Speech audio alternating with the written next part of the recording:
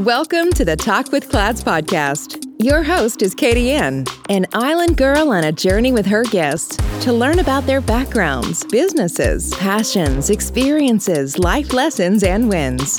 Come and laugh, cheer, learn, and plan with us. My friend, take some time to come and talk with Clads.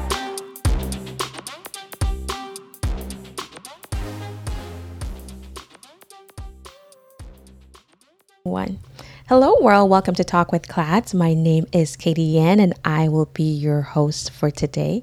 We have a special guest joining us via phone. Her name is Christina Maldonado, and Christina is an attorney who practices mediation. So Christina, tell us a little bit about your background and welcome to Talk with Clads. Thanks, Katie Ann, for having me. Sure, I've been an attorney and a mediator for 10 years now.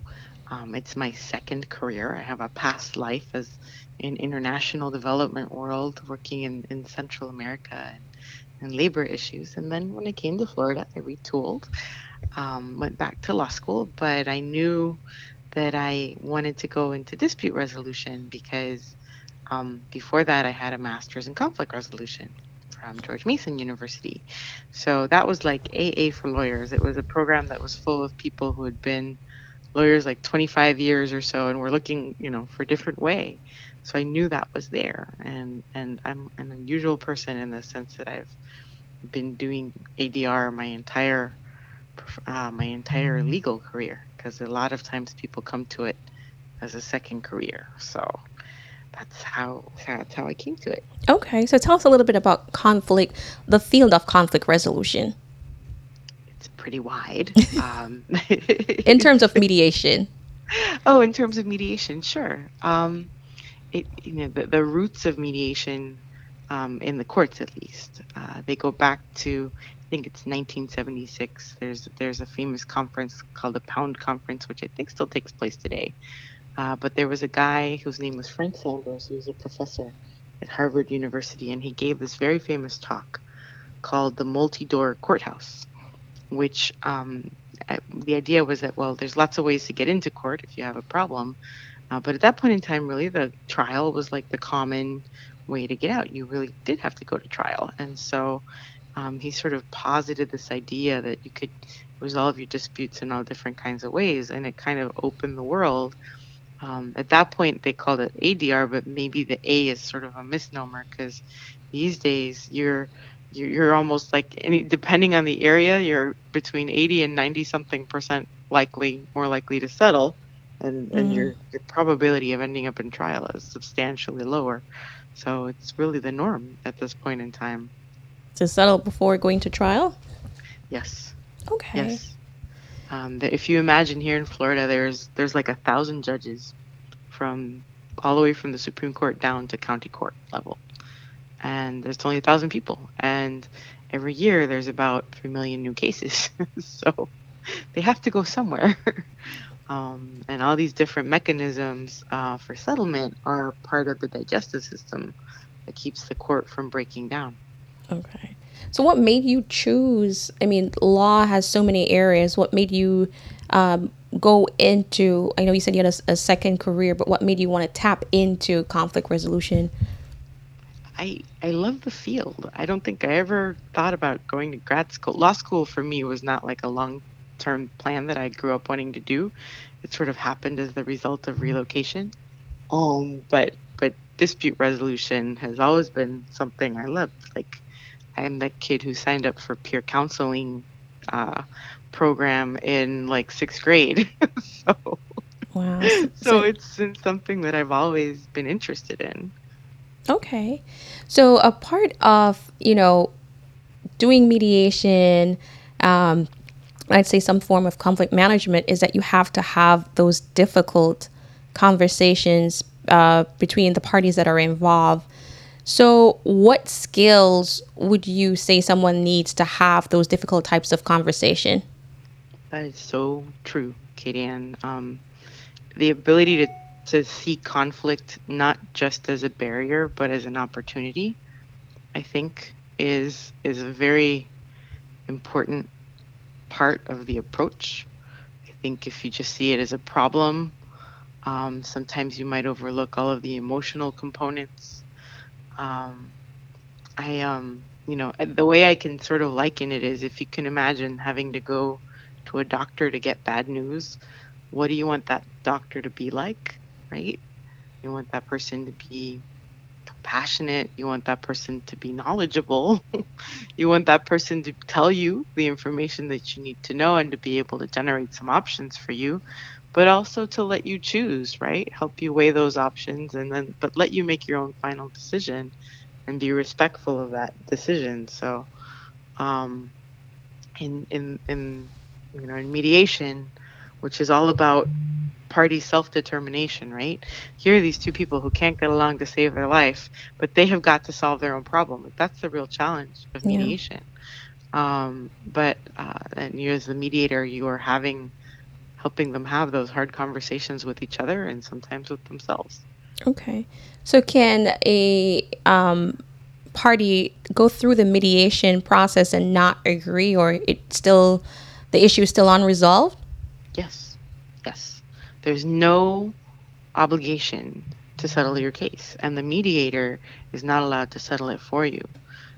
Sometimes people really would like somebody to put a finger on that scale. I think there are mediators out there who do that, in terms of sort of uh, just either because they have a lot of experience, or because they were hired specifically for that sense that they could kind of, come out and be like, in my experience, this is what happens. But um, technically, that's not how the process is supposed to work.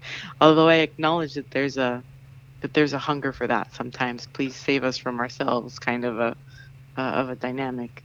The court is there ultimately, right, as sort of the tiebreaker, depending on your case. If it's a jury or a judge, depends on the kind of case. Okay. But yes, it's out there, and So it can get a little sticky sometimes. yeah, because I'm thinking sometimes that people may be a little bit angry sometimes going into mediation, or they're motivated to come out on top. So egos get involved, emotions get involved. So how do you navigate and remain calm during those processes? I think you have to. I mean, your obligation.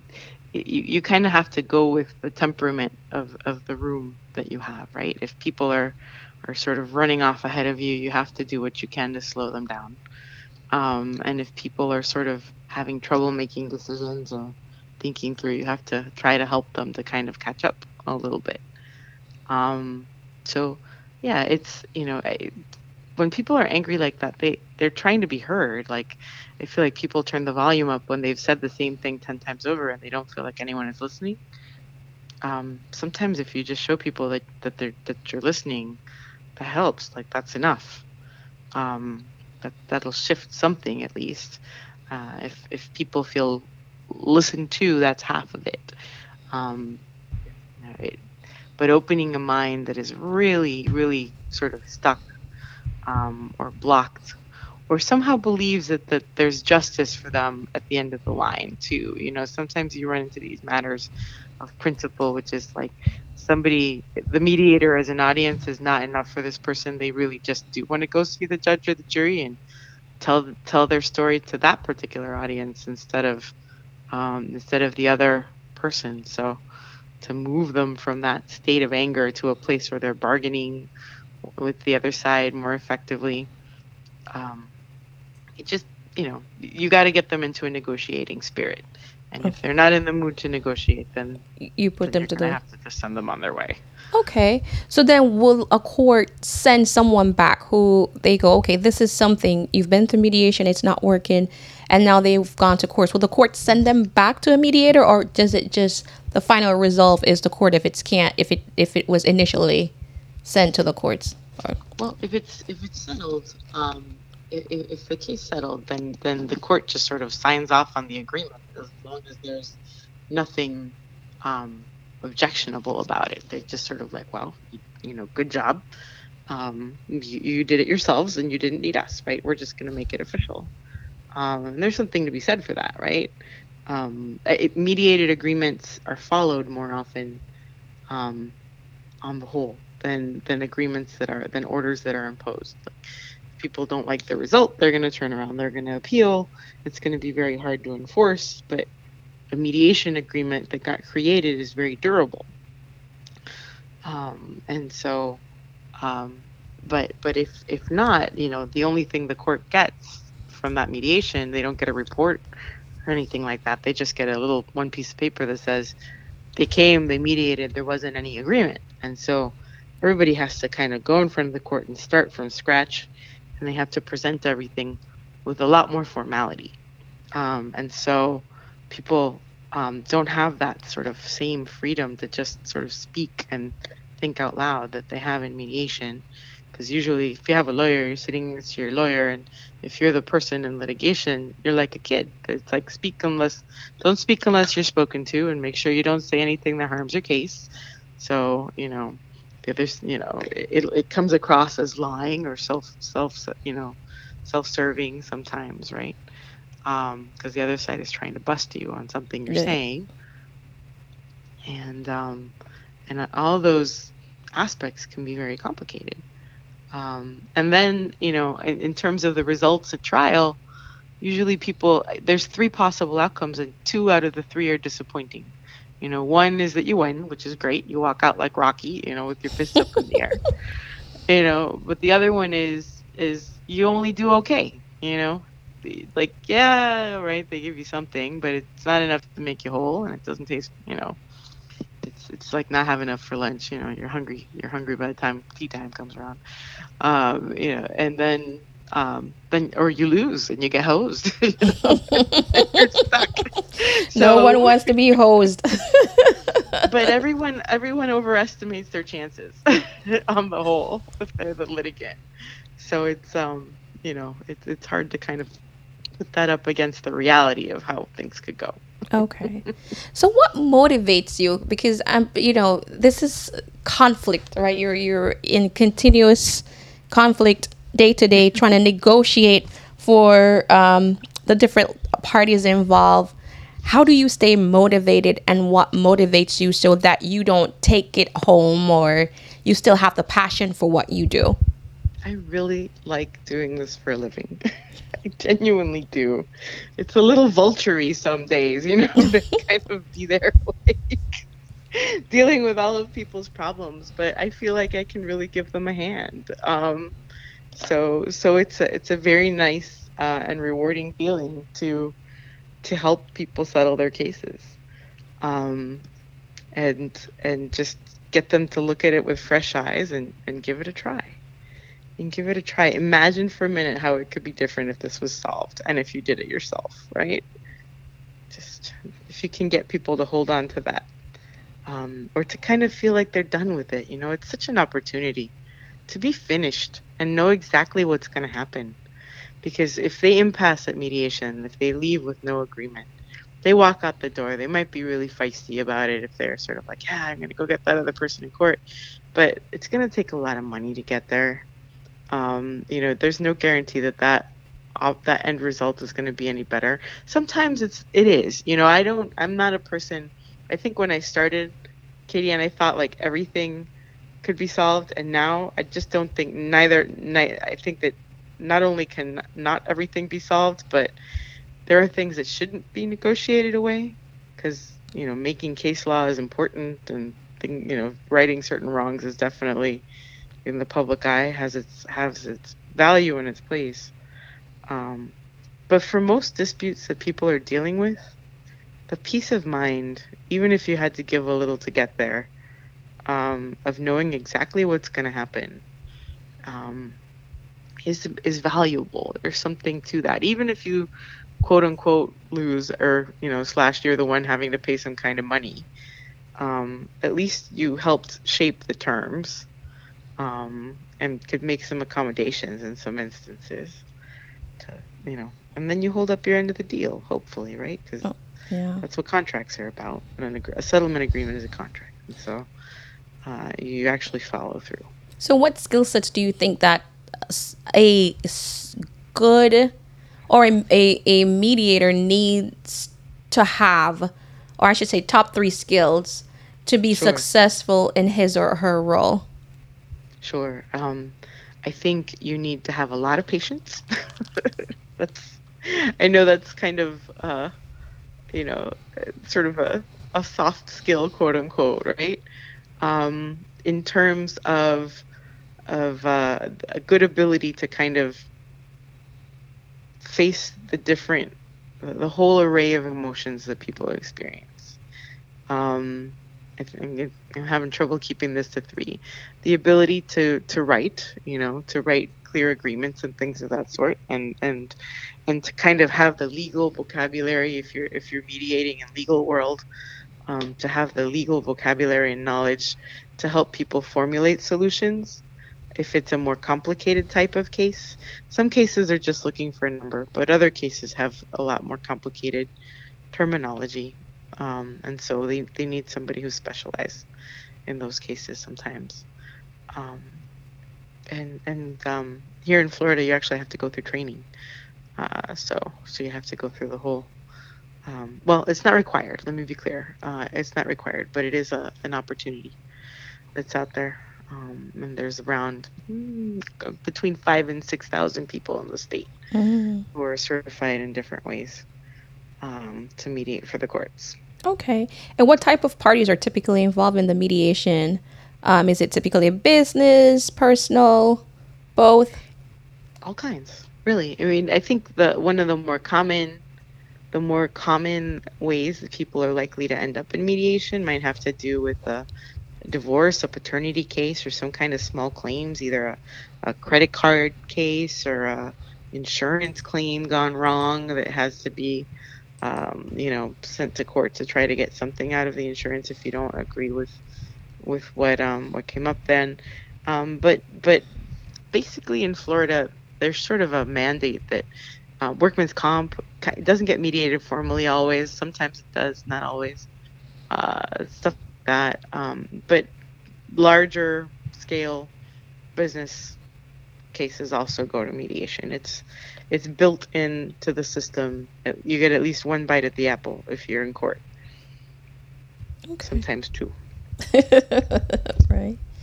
So, what's one thing that you wish you knew before you started this journey of being a would you call yourself a mediator or Mm-hmm. yeah I before would. I would. It's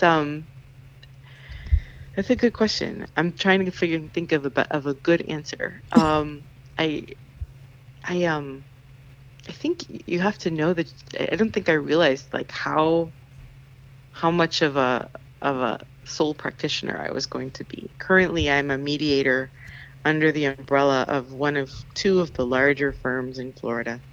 It's a firm called Upchurch Watson White and Max. I've been with them for 2 years, um, and it's you're always out there reaching out for business. You really most of these things settle and then they move on. So it's not exactly a repeat customer kind of a base, although you do sort of generate connections with attorneys who are like the recurring characters of the soap opera. You see them often over the years, even if you see one person once, maybe some person a few times, and other people more frequently, depending on how it turns up. So yeah, that just it's a lot of business development. You spend a lot of time marketing, which doesn't seem to be built into the concept, yeah um, but but it's necessary. It's just part of the gig.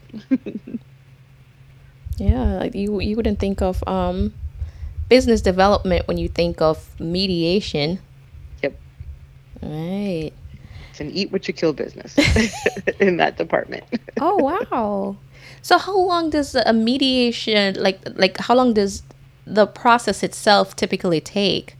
It depends on how complicated the dispute can be. Um, you know, but and honestly, like people fight. Sometimes I've seen people fight just as hard over $500 and $500,000. Like really, it's the same pattern. Um, but because of the money involved in that $500, you're probably only going to get about an hour or two to, to work on that one at all. And on the $500,000 one, they might only have set a pot, they could have set aside, let's just say, anywhere between 4 hours, 8 hours. There's, there's not sort of an infinite amount of time that you get to work on the cases. I've heard of bigger cases going much, much longer, but most of the time you're done in a day or even a half day, depending on what you're working on. So with COVID, COVID has kind of turned everything upside down. And so I'm sure it has affected mediation. And now we've gone to doing a lot of things virtually. Mm-hmm. So how do you handle that process virtually? That is a very good question. I would say that it changed the practice almost entirely in terms of the sort of where, when, how aspect of things. And I just don't think it's ever going back. Although some people are dying to get back in person. I don't mind going back in person. I've done a few cases over the last couple of years in person, but the default right now seems people are just happy to stay online for this.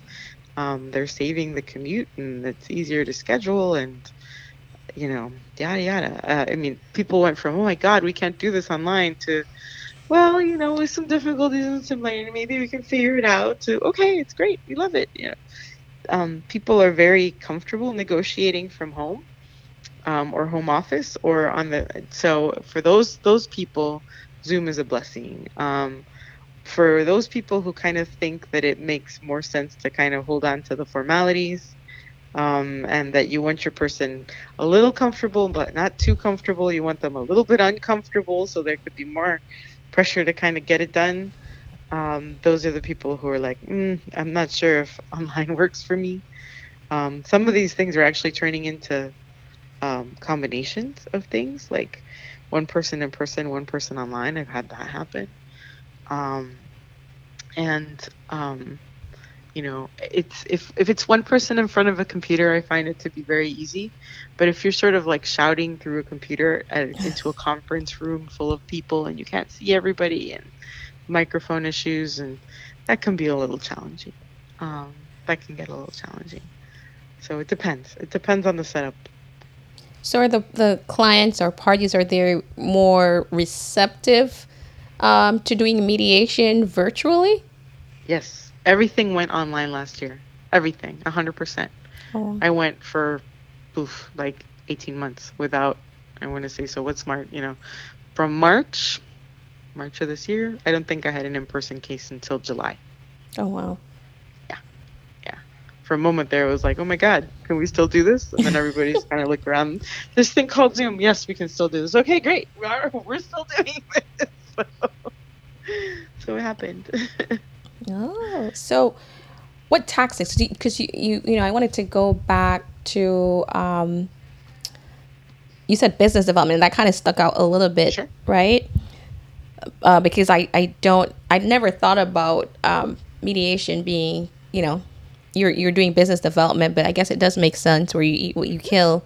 So how do you market your business, and like which tactics do you find to be the most successful, or the business that you work for, I should say? I really would say that marketing broadly to attorneys is my more effective pool of people. Over the years, I think every lawyer has an understanding how people choose you is important. I think every attorney, nobody's the cup of tea for everybody. I am not the perfect person for every case. Every case is not the perfect case for me. So there are certain things that people might find that I am more effective at or less effective at. Somebody else is more like the right person for this case. So I think every lawyer has sort of a short list of people in their office that they trust, or come to trust as being someone who helps them get results, right, in resolving cases. and moving cases along. Because lawyers want to get cases done, parties want to get cases done. People really look forward with good hopes to mediation day, to getting it settled for the most part, I think. But yeah, there's sort of this nudge to show up in good faith and give it a real try, right? And I Yeah. think for the most part, people do that. Not everybody. Sometimes you get like what I will refer to as reindeer games, just free discovery or other aspects of it. But yeah, that's part of the process too, right? Um, so yeah, just reaching out to attorneys or people who could need a mediator at some point in time. Yeah. And So you're wearing multiple hats. yes, if you do all different kinds, then yes, you end up sort of in different pools of people at different times. Yeah, I do find the field to be very interesting because I just personally, a lot of people are afraid of conflict, right? So you have people that they will run right into it, and then you have some that avoid it and pretend like it doesn't, like, oh, no. Like conflict, they hear the word conflict and they cringe. Yes. And then you have those who just ignore it and pretend like it will go away. Yes. But I I believe think that, we all do all of those things at different moments, right? They're all kind of different strategies and approaches to it. Like, well, so do you think it's more situational, like what's going on, what situation you're placed in that you adapt, or Yeah. you become, oh, very good, very, very interesting. And yet But I think you're right that there's like you're, a tendency that people have, like from it's probably early on, how you felt about it as a kid is how you operate later in life. yeah, I think my mom was very strong. So I for myself and my sister, I don't think we run away from conflict, but that's just No, probably something that's just inbred, if that's the perfect word or the good word, the there's a good word. toughness there. Yeah. Yeah. So it's definitely a part of how you were raised. Yep. Because I've, if for someone who does not or believe that you can have healthy conflicts at time, when you are faced with someone that typically runs away from it can be very frustrating. Yes. Come back here. Let's finish this. Yes. Well, that's the beauty of productive conflict, is that it ends it, right? If you're capable of doing that and having a good productive discussion, argument, whatever, it can end the whole thing. It can end it terribly or it can end it well, but it ends it. It So, ends it. But if you are taught just to ignore it, then it just mm, goes on on and on. unresolved. It just festers and festers. So how is mediation different than arbitration?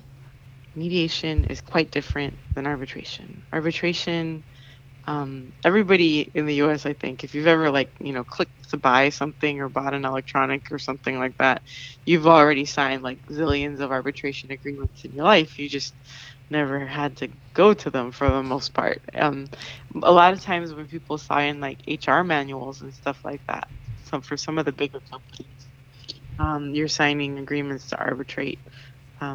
It's a big part of consumer law out there, and it's kind of like private judging, if you will. There's either one person or a panel of three. They're called arbiters, who are going to hear evidence in a format structured basically like a trial, as if it was an elected judge, except that it's a person who's selected and being paid for by the people in the litigation, in the arbitration rather. And so that person has the power to decide that case. And they might issue findings, or they might just decide the case and not tell anybody why, depending on the kind of arbitration that you wanted. There's also binding and non-binding arbitration. And non-binding has its uses, because if people don't go by the non-binding recommendation and choose to try it and then do worse, then there's kind of like, there's teeth to that. There's a penalty for that. But binding arbitration, it's like, okay, that's what the arbiter said, and that's what's going to happen. And there's very little you can do about those outcomes. They are set in stone. So talking about finality, arbitration. Yeah. And then with mediation, there's not that finality as it would in arbitration. A mediation can end with finality if the parties agree, right? If there's an agreement, it's pretty much done, right? And you can have like partial agreements too, but an arbiter isn't responsible for deciding the whole thing. You can file in court, and if there's an arbitration clause in that contract, they're going to remove you to arbitration. You're going to get basically kicked out of court and sent to arbitration because contractually you've agreed to it. Arbitration is a creature of contract. Okay. Somewhere in there, even if you didn't sign anything, you clicked on something and they said, if you want this, you have to agree that we're gonna arbitrate under these rules and in this place and in this manner. So somewhere in there is that clause. And Okay. That's what defines the process. Okay. All right. So, you're I like to say the negotiator, the mediator that's kind of leading the process. What has been your greatest fear as a mediator, and how do you manage that fear? Greatest fear. I am not prone to being scared of what happens in there. I am even people get a little rowdy sometimes, but I think if you're like a good referee, like if you watch any kind of sport, if you have a referee who doesn't kind of call out the fouls early on and sort of make that process a clean one, then it becomes a dirty game, right? So you have to have, I think, a certain good level of control. I don't really fear losing it because at this point I think like it's like control without being controlling, right? You're not controlling the outcome, you're controlling the process, and the parties are controlling the outcome. So it's very collaborative that way. And so for mediation, not a lot. Not a lot of concerns. I think at the beginning, just establishing a reputation and building a practice, doing that aspect of things. Okay, so building a reputation as a mediator, or just for the practice? As a mediator and the practice as well. It's when people, I think there are more people who would like to do this than who get to do it, if that makes sense. Okay. All right. Yeah,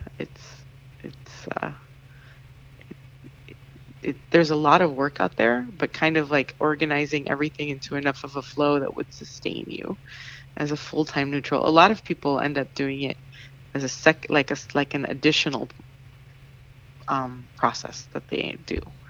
Like they don't do full-time mediation, they do mediation and something else. And something else. Okay. So how do you keep your skills? How do you sharpen your tool, I would say? There's requirements for training when you're certified in Florida. So you're taking classes and working on the ethics. I think it's like practice. And I teach as well. So if you ever want to learn something better, teach it. So. That is true. They say if you want to know how to do it, you train someone on how to do it. Yes. And it reinforces the skill sets. Yes. So what do you teach? I'm one of the trainers in the state for circuit civil and family mediation training. Circuit civil is the disputes over $30,000, where nobody's going to jail. Just money. Well, in mediation, for mediation, it's not criminal, right? It's only business and personal. That's correct. Although, you could say that all the plea bargaining stuff that goes on is sort of mediation by, it's negotiation. It's the same idea, but there have been places that have tried to open that process. And so I think the Army has like a mediation program and, and disputes and stuff. And I've seen, I've actually heard of certain police departments setting up like community grievance mediations and stuff like that. Civil, again, nobody's freedom on the line, but you do sort of see it attached to other things. The whole restorative justice movement, but the bulk of it is in civil. Okay. All right. So what's one life lesson that you could share with our listeners about your journey as a mediator? That was something that was unplanned, but it ended up being a very good lesson that you could take away some points from that. A ver, let me see. I think it helps me put a good balance between what I can affect and what I can't affect. That sometimes you do just have to let it go. It's like the serenity prayer, just help me know the difference between the things I can change and the things I cannot change. Just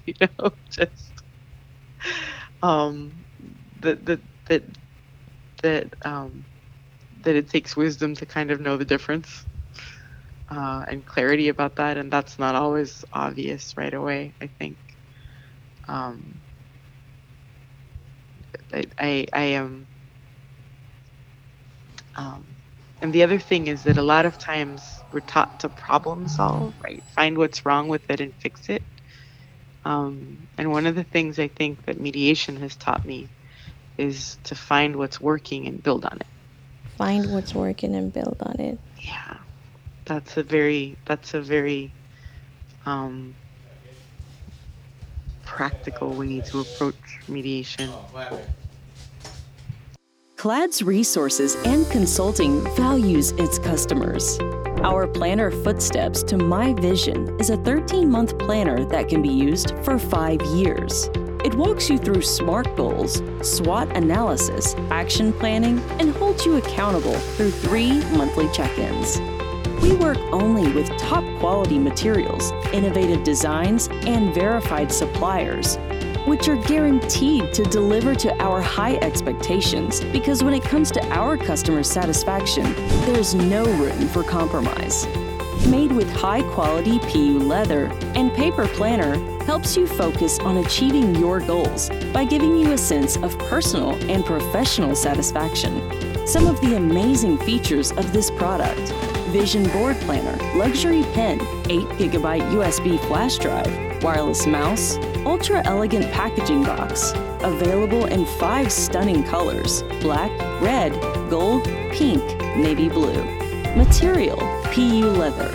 13-month planner. Elastic band for easy handling. Our Footsteps to My Vision is available at Amazon, Facebook, Instagram, our website, and at Walmart. You may also follow us at www.cladsresources.com, Instagram, Clads Resources, Facebook, www.facebook.com/Clads Resources/. You're listening to Talk with Clads. Find more resources online at cladsresources.com. Now back to the show with your host, Katie Ann.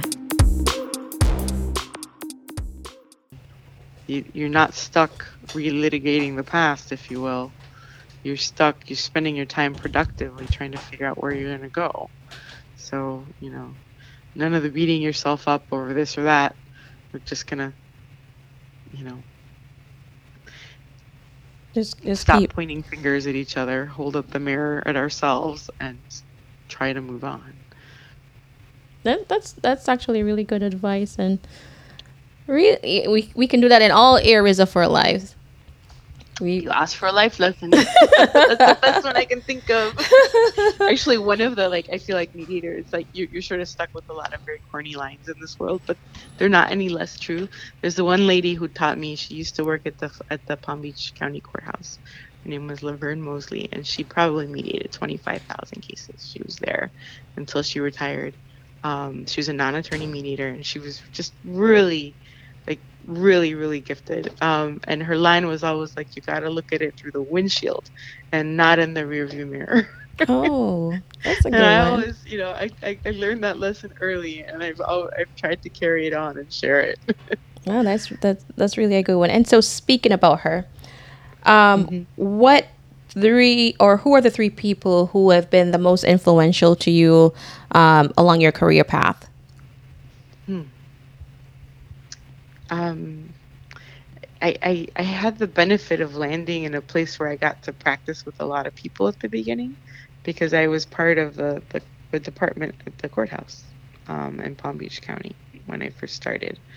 And I think of it as like a clerkship, you know. Um, I learned so much from all the people who were there, and there were so many cases. I just got to just try stuff and see if it worked or didn't work, and you know, you know, learn from those experiences and have somebody right there to ask if I had my questions. So that was a very special um, experience for me, at least. And Bill Moreno was the director then, and um, um, and Laverne worked there as well. There was a whole department of people there who Lourdes Castillo, actually, who mediates out in Bellblade right now, still with the department. And Danny Hoffling, who's the director right now.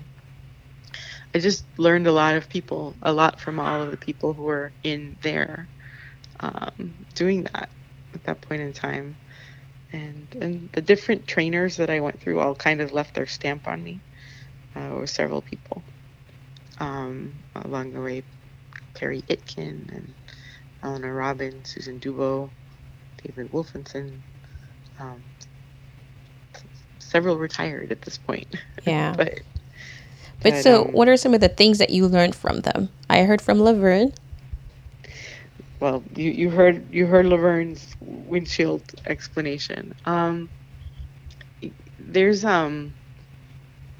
there's a set of ethical rules that govern court-ordered mediation, and it's think Florida actually is one of the states in the U.S. that has very good mediator training. Like, we are a model nationwide as far as what we offer, and the professional rules and the ethical rules are a really important part of that.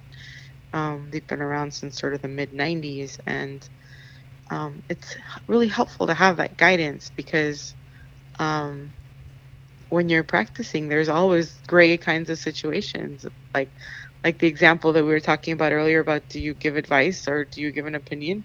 And the rules say no, right? So there's a lot of bright lines there that you can kind of do that, but that doesn't mean that people don't turn around and ask you, like, so what would you do if Yeah. this is your case, right?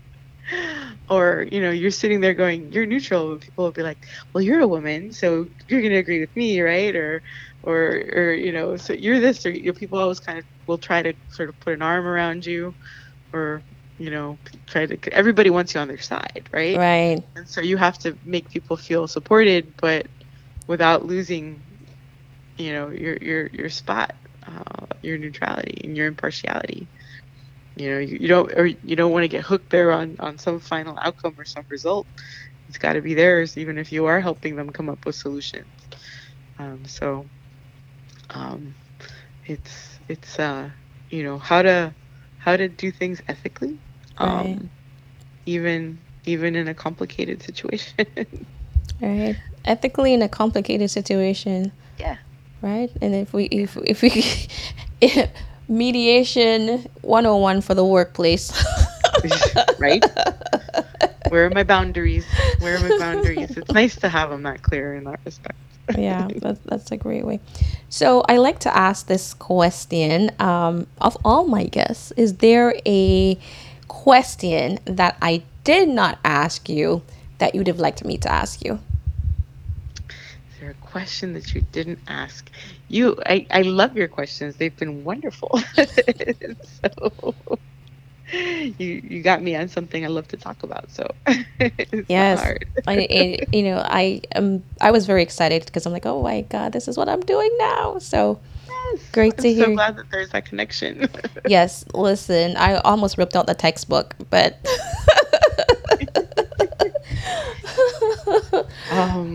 I'm a book nerd, so I'll go with books. How about that? Yeah. Any good books on the subject? Yeah. I there's a couple of how about you? Like, just out of curiosity, what are you reading in conflict resolution world that you're enjoying at the moment? So for the most part, we're focusing on handling difficult conversations Mm-hmm. right now. Like, it's not called the art of difficult conversations. It's probably literally just called difficult conversations. It's a lot of books, Chris. I was very surprised at the number of books that we have to read within one semester. It was a little bit overwhelming, I would say, when the Book a book week, which is how when you the gonna book do that? yeah, when the books start coming in. But the one that I feel like I use the most, or get the most from, is having those difficult conversations, being able to identify the type of conversation that you're having, and because once you can identify the type of conversation that you're having, then you know how to navigate it. Yes. So Yes. so that's been by far my favorite so far. That and that's just because I'm like, okay, in my day to day at work, I'm using it in any conversation can be a difficult conversation. Yes. And so to hear, like, you're on that path where you're having those types of conversations, and mediation, oh my God, feelings are involved. I've been through mediation. I know my feelings were heavily involved, and the person that did it was very patient, and she made you feel like, she was listening to you regardless of what she felt, and she did it for both sides. So I'm like, I've gone through it. I respect it. I'm doing it right now with work and Yes. personal life. Yes. And so it's very an interesting topic, and one that I was excited to have you come and discuss. That's The amazing. art of mediation. That's amazing. A lot of people come to it from an experience with the process and go, wow, that's really powerful. What a powerful process, right? It's I'm not sure people feel the same way about arbitration. In the sense that it's seen sometimes as being like one-sided. Yeah. It's viewed as sort of benefiting the larger entity. But in mediation, even if the power is imbalanced or the feelings are hot, you can do it yourself, right? You can. Right. But how do you handle, like, on a global scale? Because that's one part that I want to understand a little bit more is mediation, or the art of mediation, is a lot of it is negotiation. How does that, have you ever had to do that on a global scale? On a global scale, I've been mediating mostly in the context of the Florida court system. So, I think I came out of grad school in Washington, D.C. So, graduating, I didn't know I was going to end up doing this. I thought I would probably end up doing sort of international conflict resolution work, frankly. That's what I thought I was going to grad school for. Because that's what I used to do. And then I sort of came down to be closer to family and got married and reproduced and sort of, reevaluated things. Life happened. Life happened, yes. So it's still a little bit of a contrast, the past life and the present life in that respect. But I mean, I actually, with your sister, we should clarify. I went to law school with your sister. This is how we know each other. Yes. And the two of us have kids about the same age. Same age. I can't believe yes. he's so big. My son loves your son too, your older one. The two of us sort of had that interest in all the international stuff, and we ended up in New York, sort of following the United Nations. Yes, I forgot that she wanted to do international business. That's how we got to know each other better, because we were both in that program. And yeah, I thought that I was going to end up doing that kind of work at one point in time. But it's sort of a narrow little window globally. and you have to be willing to uproot your life all the time. And that's actually how I grew up. And so I think I sort of looked at one point when it sort of was like this or that, I was like, well, I think I'm gonna stay closer to family instead. So I kind of, left that and still doing it on a smaller scale. Doing it. So do you get a little twinge like, oh, I wonder if? Some days I'm like a big news nerd and stuff like that. So I like following all of that. Maybe one day. But I don't. It's hard to kind of just jump in, and without any kind of context. And in my case now, I think the context is the legal system. Actually, weirdly enough, I had like one contact before with ADR, with dispute resolution, because I worked in projects in Central America, and one of the pieces had to do with ADR in Guatemala and labor related issues.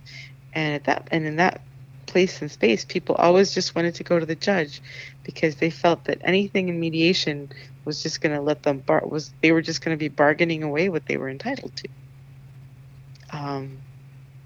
That was the perception, was that it was like, this is something that we don't want to do, because if we go to the judge, we'll get justice, and if we go here, we're just going to end up giving something up because we're outgunned. And I've always sort of kept that in the back of my head, about how people can feel about something, if it's fair or not, or fair is like the F word. It's like it's such a real and important concept, but it's so driven by perception too. Like what one person thinks is fair, like you can, like, I made a fair offer, right? Don't you think that's fair? And the other side's like, boom, no, how dare they insult me this way? Yeah, it's really perception driven. That it is. I mean, yeah, and that's based on my experience, not on a global scale though. I think, but on a global scale, I would think that's it. It's more magnified. Yes. Because and on a global scale, there's no judge or jury at the end of the line. Like there might be, maybe, but most of the time it's like, what, an election? Just some kind of giant expression of popular will. And hard to, yeah. Once you get past the court system, there's not that many of those lines. Oh, well, it has been an absolute pleasure. Likewise. Speaking with you. I'm so excited that you came on. I know we've been kind of missing each other on this podcast, so I was so happy to connect, and thank you for being so flexible and just saying, hey, I can do it via phone. Same, Katie Ann. It's a pleasure, and I'm really excited for you with your podcast. This is just it's such a commitment and an accomplishment, and congratulations for doing this. Oh, how cool. Thank you. I absolutely love it. I love just having our listeners learn different topics and walk with everyone through their journey, because sometimes your journey helps to inspire someone else's journey, awesome. or take away any type of hesitation, or it's not that bad. You may, sometimes we talk ourselves out of stuff, and so to listen to someone who is an expert in their field, or someone who's an entrepreneur, then it's like, oh, okay, so I'm not the only one that think about this. I'm not the only one that's going through this, And so if the podcast can be a tool for that, I'm happy to do it. That's one thing I'm passionate about. Love it. Well, thank you for joining us, and everyone, thank you for taking some time to talk with Clads. Bye, guys. Thanks for listening. Find us on social media at Clads Resources and online at www.cladsresources.com. Our planner, Footsteps to My Vision, is also located on our website or on Facebook, Instagram, or Amazon. Don't forget to like, subscribe, and share, and check back weekly for new episodes. Until next time, keep creating your footpath to your vision.